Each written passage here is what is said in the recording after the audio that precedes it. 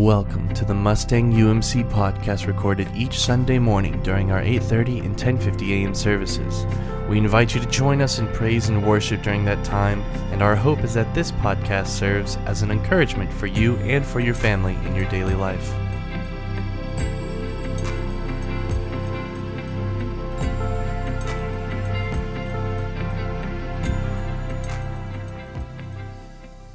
So we do come to the time in our service in which we hear the word of God read, and we believe that the Bible matters here. And so one way we honor God's word is to stand as we listen and pay attention to what is God saying to us today. Today's scripture comes from Exodus chapter 31, verses 12 through 17. Let us give our attention to the reading of God's holy word. And the Lord said to Moses, "You are to speak to the people of Israel and say, 'Above all, you shall keep my Sabbaths, for this is a sign between me and you throughout your generations, that you may know that I, the Lord, sanctify you. You shall keep the Sabbath because it is holy for you. Everyone who profanes it shall be put to death. Whoever does any work on it, that soul shall be cut off from among his people. 6 days shall work be done, but the seventh day is a Sabbath of solemn rest, holy to the Lord. Whoever does any work on the Sabbath day shall be put to death. Therefore, the people of Israel shall keep the Sabbath, observing the Sabbath throughout their generations as a covenant forever. It is a sign forever between me and the people of Israel that in 6 days the Lord made heaven and earth, and on the seventh day he was rested and was refreshed." This is the word of God for the people of God. Thanks be to God. Amen. You all may be seated. Let us pray. And so, Lord, we pray that your truth, your word, and your grace would be upon us today. Lord, may we hear and receive your word. It's in Jesus' name we pray. Amen. I don't know about you, but this seems a little harsh in the scripture, right? I mean, when Jesus says that everyone who profanes the Sabbath shall be put to death. Anyone who does any work on it, the soul shall be cut off from among his people. Whoever does any work on the Sabbath day shall be put to death.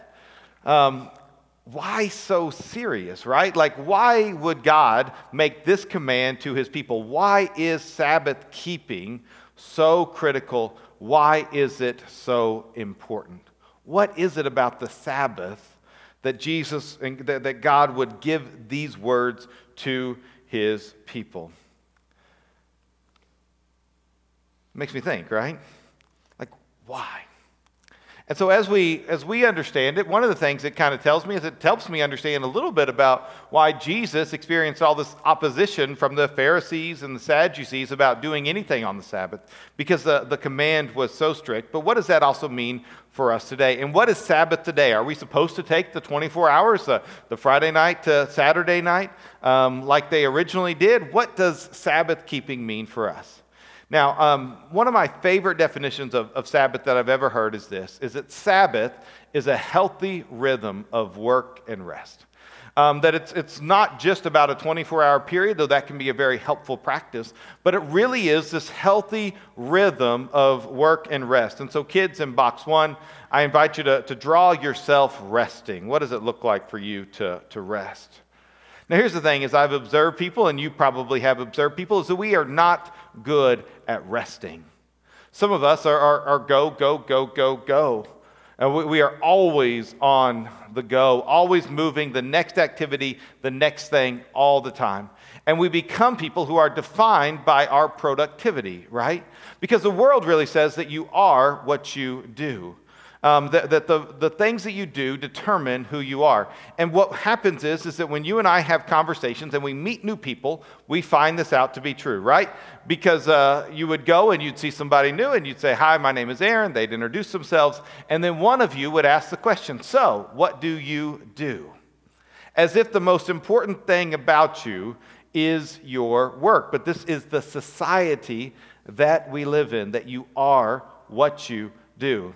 It always makes me nervous when people ask me what I do, and they don't know, because I'm never quite sure how they're going to react. I call it the pastor bomb, and I'm not just sure how it's going to explode. And for us as pastors, we're a little anxious when we meet people, especially like on an airplane, when there's no choice but to talk to this person, and you don't know what they're going to say. Sometimes I've had people apologize for some previous words they've said. Sometimes they begin to tell me their life story. Sometimes they're just like, oh, and they don't exactly know how to take it, right? But it's this world that you are what you do. Whatever it is you do is your worth. So we ask the question, what do you do? Another question that we often ask is, how have you been? And then when I ask people, how have they been? How are you? The most common answer I get is busy. As if there's a competition for the busiest person wins, right? And so what the world says, that your successfulness is directly tied to your busyness. And we are busy people. We work. We go. After we get off work, we have activities multiple nights a week. We're always going, and even the church can play into the problem as we schedule things and activities that keep things going and busyness. And nowhere does God command you, thou shalt be busy, for you will be holier in that way. And as Americans, we're terrible at resting. You know, one of the indications of rest is when you go on vacation, you experience rest and renewal. Vacation has been proven to be a good thing for you, but we are terrible about going on vacation because we do not have a healthy rhythm of work and rest. In 2019, Americans had 768 million vacation days that they did not use. And I remember asking my former congregation, how many of you used I did a little poll online, and 70% had unused vacation days at the end of the year. And I imagine if I asked you all, and you all were honest with me, that you would probably tell me the same thing. I leave vacation days on the table.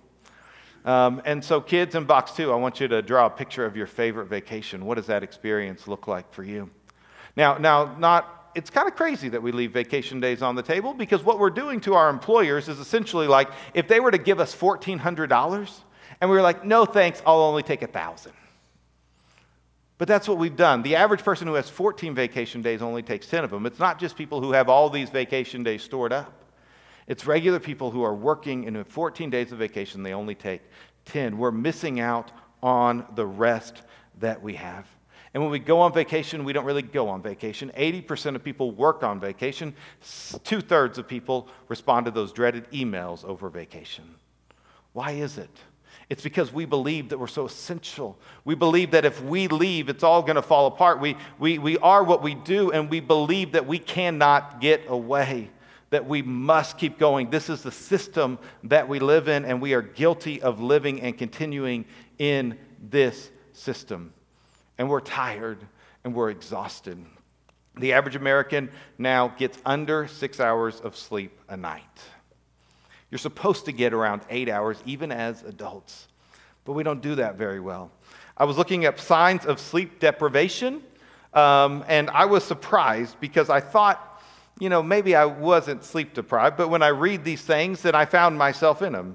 That if you fall asleep within 5 minutes of lying down, that's one symptom of being sleep deprived. Some of you are like, I can't ever imagine falling asleep that quickly. Others of us are like, hey, it's an amazing thing, all right? Needing an alarm clock to wake up on time every day is a sign of sleep deprivation. Feeling groggy when you wake up in the morning or throughout the day. Having a hard time of getting out of bed every day. Mood changes, forgetfulness, trouble focusing on a task. Sleeping more on days when you don't have to get up at a certain time. And we have normalized being exhausted and being busy. This is the world that we live in. And it's not just about our jobs, it's not just about sleep, but we have filled our schedules up with so much that the busyness and exhaustion are our normal. And this busyness is an addiction because we can't help ourselves. Some of you, that if I told you to be still, you couldn't do it because you're so used to going. You don't know what to do if you're not doing or going or wondering about the next thing or working on the next project. And we are addicted to being busy. We are addicted to this go, go, go lifestyle. Another word for addiction could be slaves. That we are a slave to our lifestyle of going and going and going, and our calendars being full. Now, the people that would have heard this original text, they would have known what slavery was like because it was their world that they were in. The Israelites were enslaved under the Egyptians, and all they knew was work, work, work, 24/7, 365, rise and grind.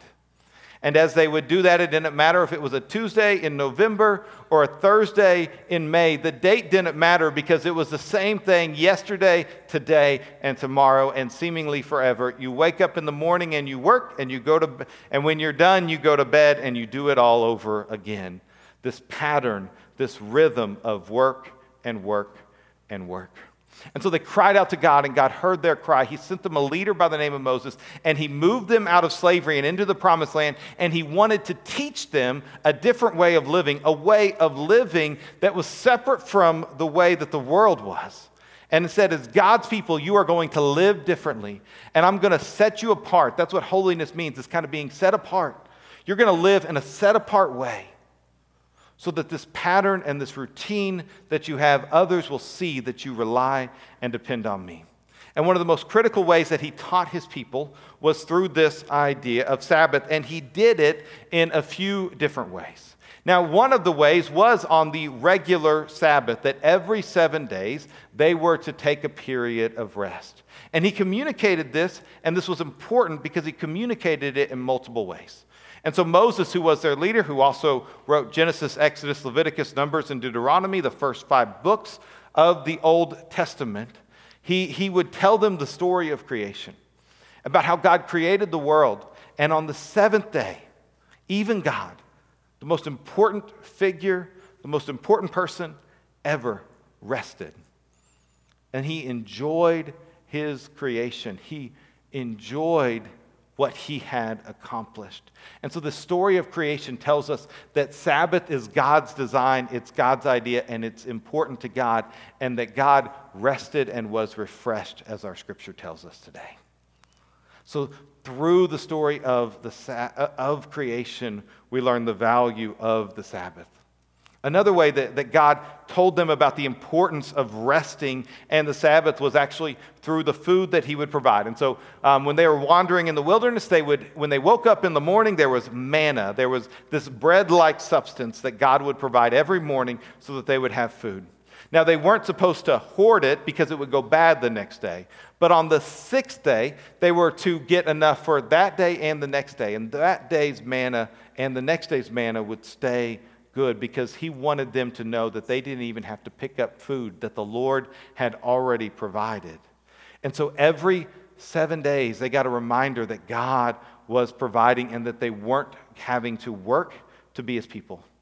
They were his people, and God would provide.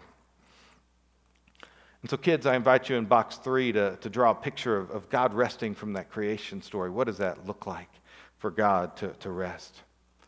And then also, when God gave the 10 commandments, one of the commandments that he gave was to keep the Sabbath holy. Now, I would imagine that there's some of you who like to follow the rules. Now, some of you are rule breakers, and that's okay, but there are some of you who are rule followers, and you're like, I like to follow the 10 commandments. I'm not going to murder, I'm not going to steal, but I'm not going to take. But what about Sabbath keeping? By far, as Christians and as churchgoers and as people, the Sabbath keeping undoubtedly is the most broken commandment, because it is something that we do time and time again. We say we take his commandments seriously, but we don't take this one. But God invites us and tells us to do this healthy rhythm of work and rest. And so he gave them that gift of every 7 days. But it wasn't just every 7 days. That's not the only picture that he gave. But he also gave them holy days. He set up festivals because, again, when you remembered that you were a slave, you didn't get holidays. You didn't get holy days. All you did was work, work, work. And so he said there are going to be special times in which you're going to have holy days, what we call holidays, in which work isn't to occur, in which it's supposed to be and designed to be a day of rest, that this is part of the rhythm that God built into their schedules to take holidays and have holy days where they can celebrate God and they can celebrate being together. And then he's kept going to say, you got to do this. And so he introduced a thing called the Shemitah. Now, that's a Hebrew word I may or may not have pronounced correctly, but you don't know that because most of you don't speak Hebrew, all right? But this is what that is that God spoke to Moses at Mount Sinai. This is from Leviticus 25, telling him to speak to the Israelites and say to them, when you come to the land that I'm giving you, the land must be given a rest period, a Sabbath to God. For 6 years you may plant your fields, prune your vineyards, and harvest your crops. But the 7th year is a Sabbath of Sabbaths for the land. It is God's Sabbath during which you may not plant your fields, nor prune your vineyards. Do not harvest crops that grow on their own, and do not gather the grapes on your unpruned vine, since it is a year of rest for the land. And so do you see what God was doing here? Is he said your land doesn't need to be toiled and toiled and toiled all year. It needs a time of rest so that it can rejuvenate. And because you're letting your land rest, you are also going to rest. And so you see there's a weekly rhythm that's going on here, right? Every 7 days. There is a sort of an annual rhythm of having this time of holy days, of holidays. And there's this every 7-year rhythm, all right? This healthy rhythm of work and rest that was built into the godly system that his people should live under. And in fact, at the end of 7 7-year cycles, there was a year of Jubilee, which was the great reset, in which all debts were forgiven and all land was given back to those who were being there. You see, God had this rhythm of living that so many of us don't experience because we've tied our identity and our worth to what we can produce and to what we can do. And frankly, we have just worn ourselves out and burned ourselves out. I'm still a little bit bothered as thinking through, why death? Why would God say if you don't take Sabbath, you should be put to death? And as we were talking about it as a staff, one of the things that we talked about was that there are people, and you may know a family member who all they did was work. And they died too young because all they did was run this treadmill of work, and they never had this rhythm of work and rest. Maybe it destroys, so maybe death, an actual death as a consequence to not taking Sabbath. One of the things that I've heard and experienced is that if you don't take Sabbath, one will be forced upon you. And how many times have you been going and you've had a busy season, or maybe your busy season has extended for months or even years, and you have just, your body has given out on you and you become sick because you have worn yourself down. Your body needs this rest. Maybe there have been death to relationships that once were important, but you don't have time for it anymore. And so the consequences of your going, your activity is you've lost out on some of those vital relationships that actually give you life. Or maybe it is your soul.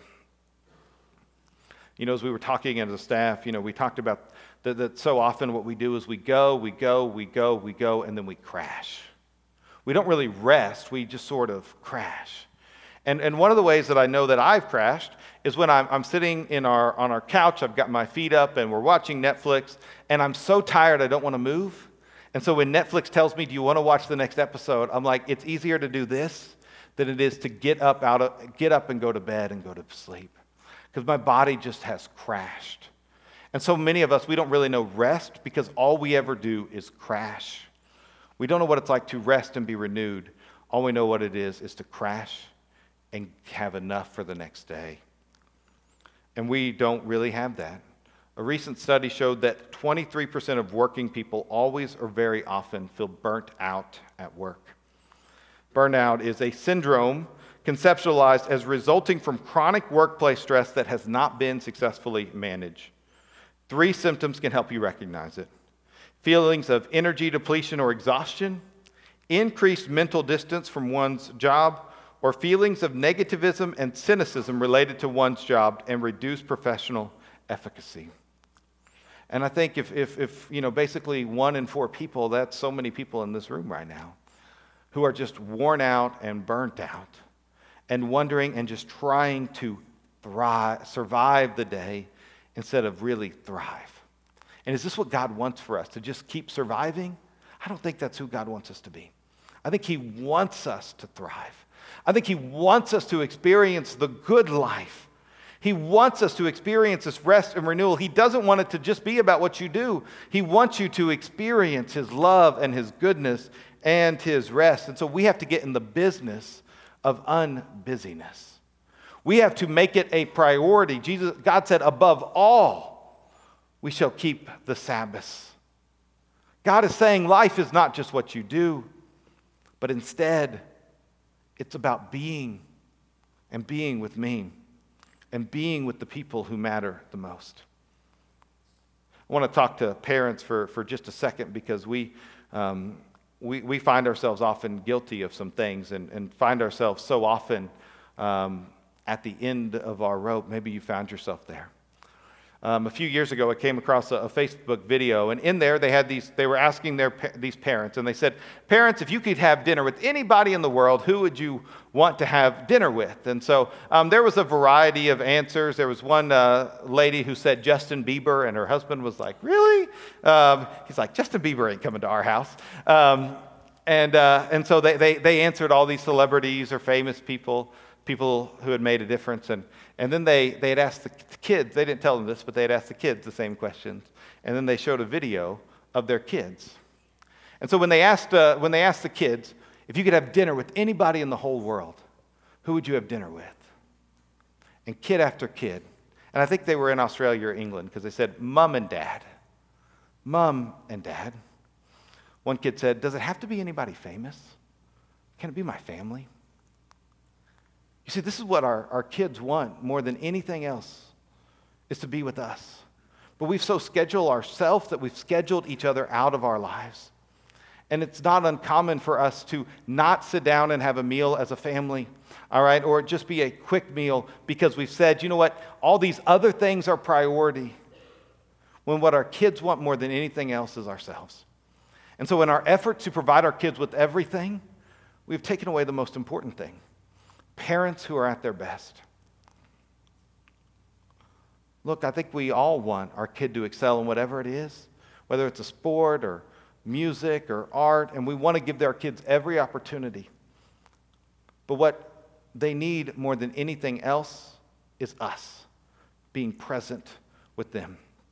I heard of a study years ago where they looked at national merit scholars, and they were trying to figure out, okay, what are the common themes that go along with these national merit scholars, these people who have excelled across the country in different socioeconomic situations, across races. What is it? Is there anything that was common?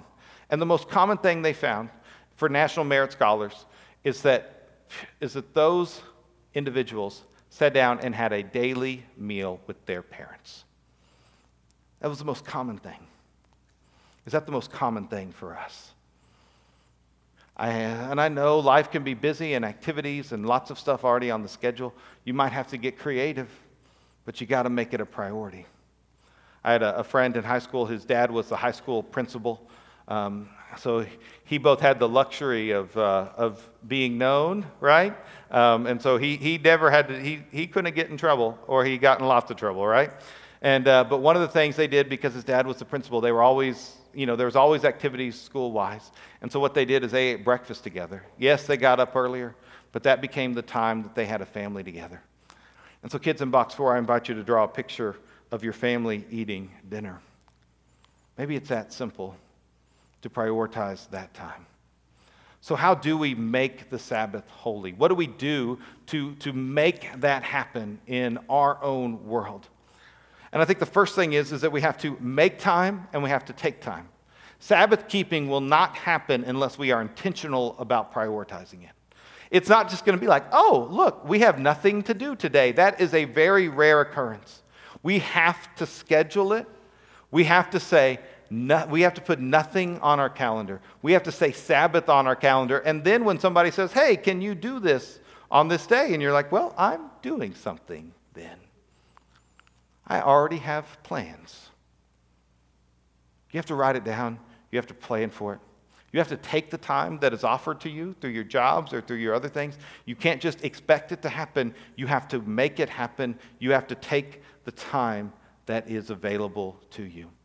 Because ultimately, you are going to be better at your job. You're going to be better as a parent, as a grandparent, as an aunt or an uncle.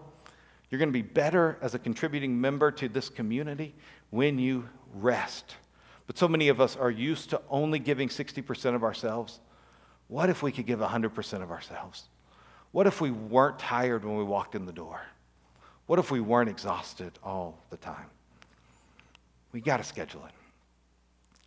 And then the next thing we do is during Sabbath, again, sometimes we think about just not doing anything, and sometimes that's the best thing. But the most important thing is to make the Sabbath life-giving. Now, this is different for different people, all right? There are some of you weird people out there who love yard work. It's the most relaxing thing to do, to mow the yard, all right? That's not me, all right? If you want to relax and mow a yard, I got one for you, all right? Just come on down anytime, all right? But for some of you, that's relaxing. Gardening is relaxing. For some of you, reading a book or doing a puzzle, that's relaxing. Whatever it is that is life-giving. One of the things that we've recently done as a staff is talked about a life-giving list. Writing down those activities that give us life, those people that give us life, the places that give us life, and then prioritizing those. What would it look like if you wrote down those things, and then in your Sabbath time, you prioritize those? What is it that we do to make it life-giving? When I was in Tulsa, one of the benefits they provided staff was to have once a month to have a Sabbath day in which you work, because they knew that pastors, like all of us, are at our best whenever we spend time and we get away and we're with God. And so it was a great benefit that I hardly ever took advantage of. I was there for about 65 months. I took 2 Sabbath days because I thought I was so busy. I thought it was so important. But what I learned as I look back is that I was wearing myself down and I was wearing myself thin and I wasn't connecting to God. And so I thought that I had to go and I thought I had to do and I thought everything was so essential. And what happened is that I worn myself out. And I'm not the husband, I'm not the father, I'm not the pastor, I'm not the person I want to be because I didn't spend time with those life-giving things that God commands and that we experience as good. And so the last thing that we do whenever we take Sabbath, and again, that may be an evening, that may be a day, that may be a couple days, whatever that healthy rhythm of work and rest looks like, is to let God make you holy. You see, sometimes I think we think that we have to make ourselves good enough and then God's going to love us more. But what the beauty and the gift of the Sabbath is that we get to be still and know that God is God and that God is good and we can just receive that. And that whenever we put ourselves before God, God's going to do his work in our life. And so part of it is intentionally connecting with God. It's intentionally growing and saying, Lord, shape me and make me. See, because the good news is that you are loved by Jesus just the way that you are. You're a child of God. That's who you are. That is your identity. You don't have to earn it. Some of us work like we have to earn God's love. You don't have to do that. That's not who Jesus said, is that I'm going to love the person who does the most for me. And that you have to do these 5 things and then you're good enough. Finally, you can accomplish enough. No, what Jesus says is, I love you just the way that you are. Come to me. Receive my love. In fact, Jesus said these words, come to me, all who labor and are heavy laden, and I will give you rest. Take my yoke upon you and learn from me, for I am gentle and lowly in heart, and you will find rest for your souls. For my yoke is easy and my burden is light. How many of you feel that way, that your burden is light? Because if you feel that your burden is not light, that is not from Jesus. That's from somewhere else. I love the way the Message translation says it. Are you tired, worn out, burned out on religion? Come to me, get away with me, and you'll recover your life. I'll show you how to take a real rest. Walk with me and work with me. Show me how to do it. Learn the unforced rhythms of grace. This is the good news. The unforced rhythms of grace for your soul and for mine. You know, I really feel that the Sabbath keeping, if we were to do that well, would be one of the best witnessing tools we'd have to the world. Because in a world that says go, go, go, in a world that says do, do, do, in a world that says busy, busy, busy, we say go, go, rest. It's not about what you do, it's about who you are and being able to receive that. And so I would imagine, like Caitlin said, there's so many of us out there who are just burdened, who are weary, who are overwhelmed. And God invites you to his rest. I don't know what a healthy rhythm of work and rest looks like for you, but I know that you need it. I know that we need it. Because we want to be the kind of people that experience God's rest and his grace and his love. And so if you're tired, if you're burnt out, if you're exhausted, and you've just claimed that as normal, today we're going to claim an abnormal way of living. A rhythm of work and rest. A rhythm of being and doing. A rhythm of grace.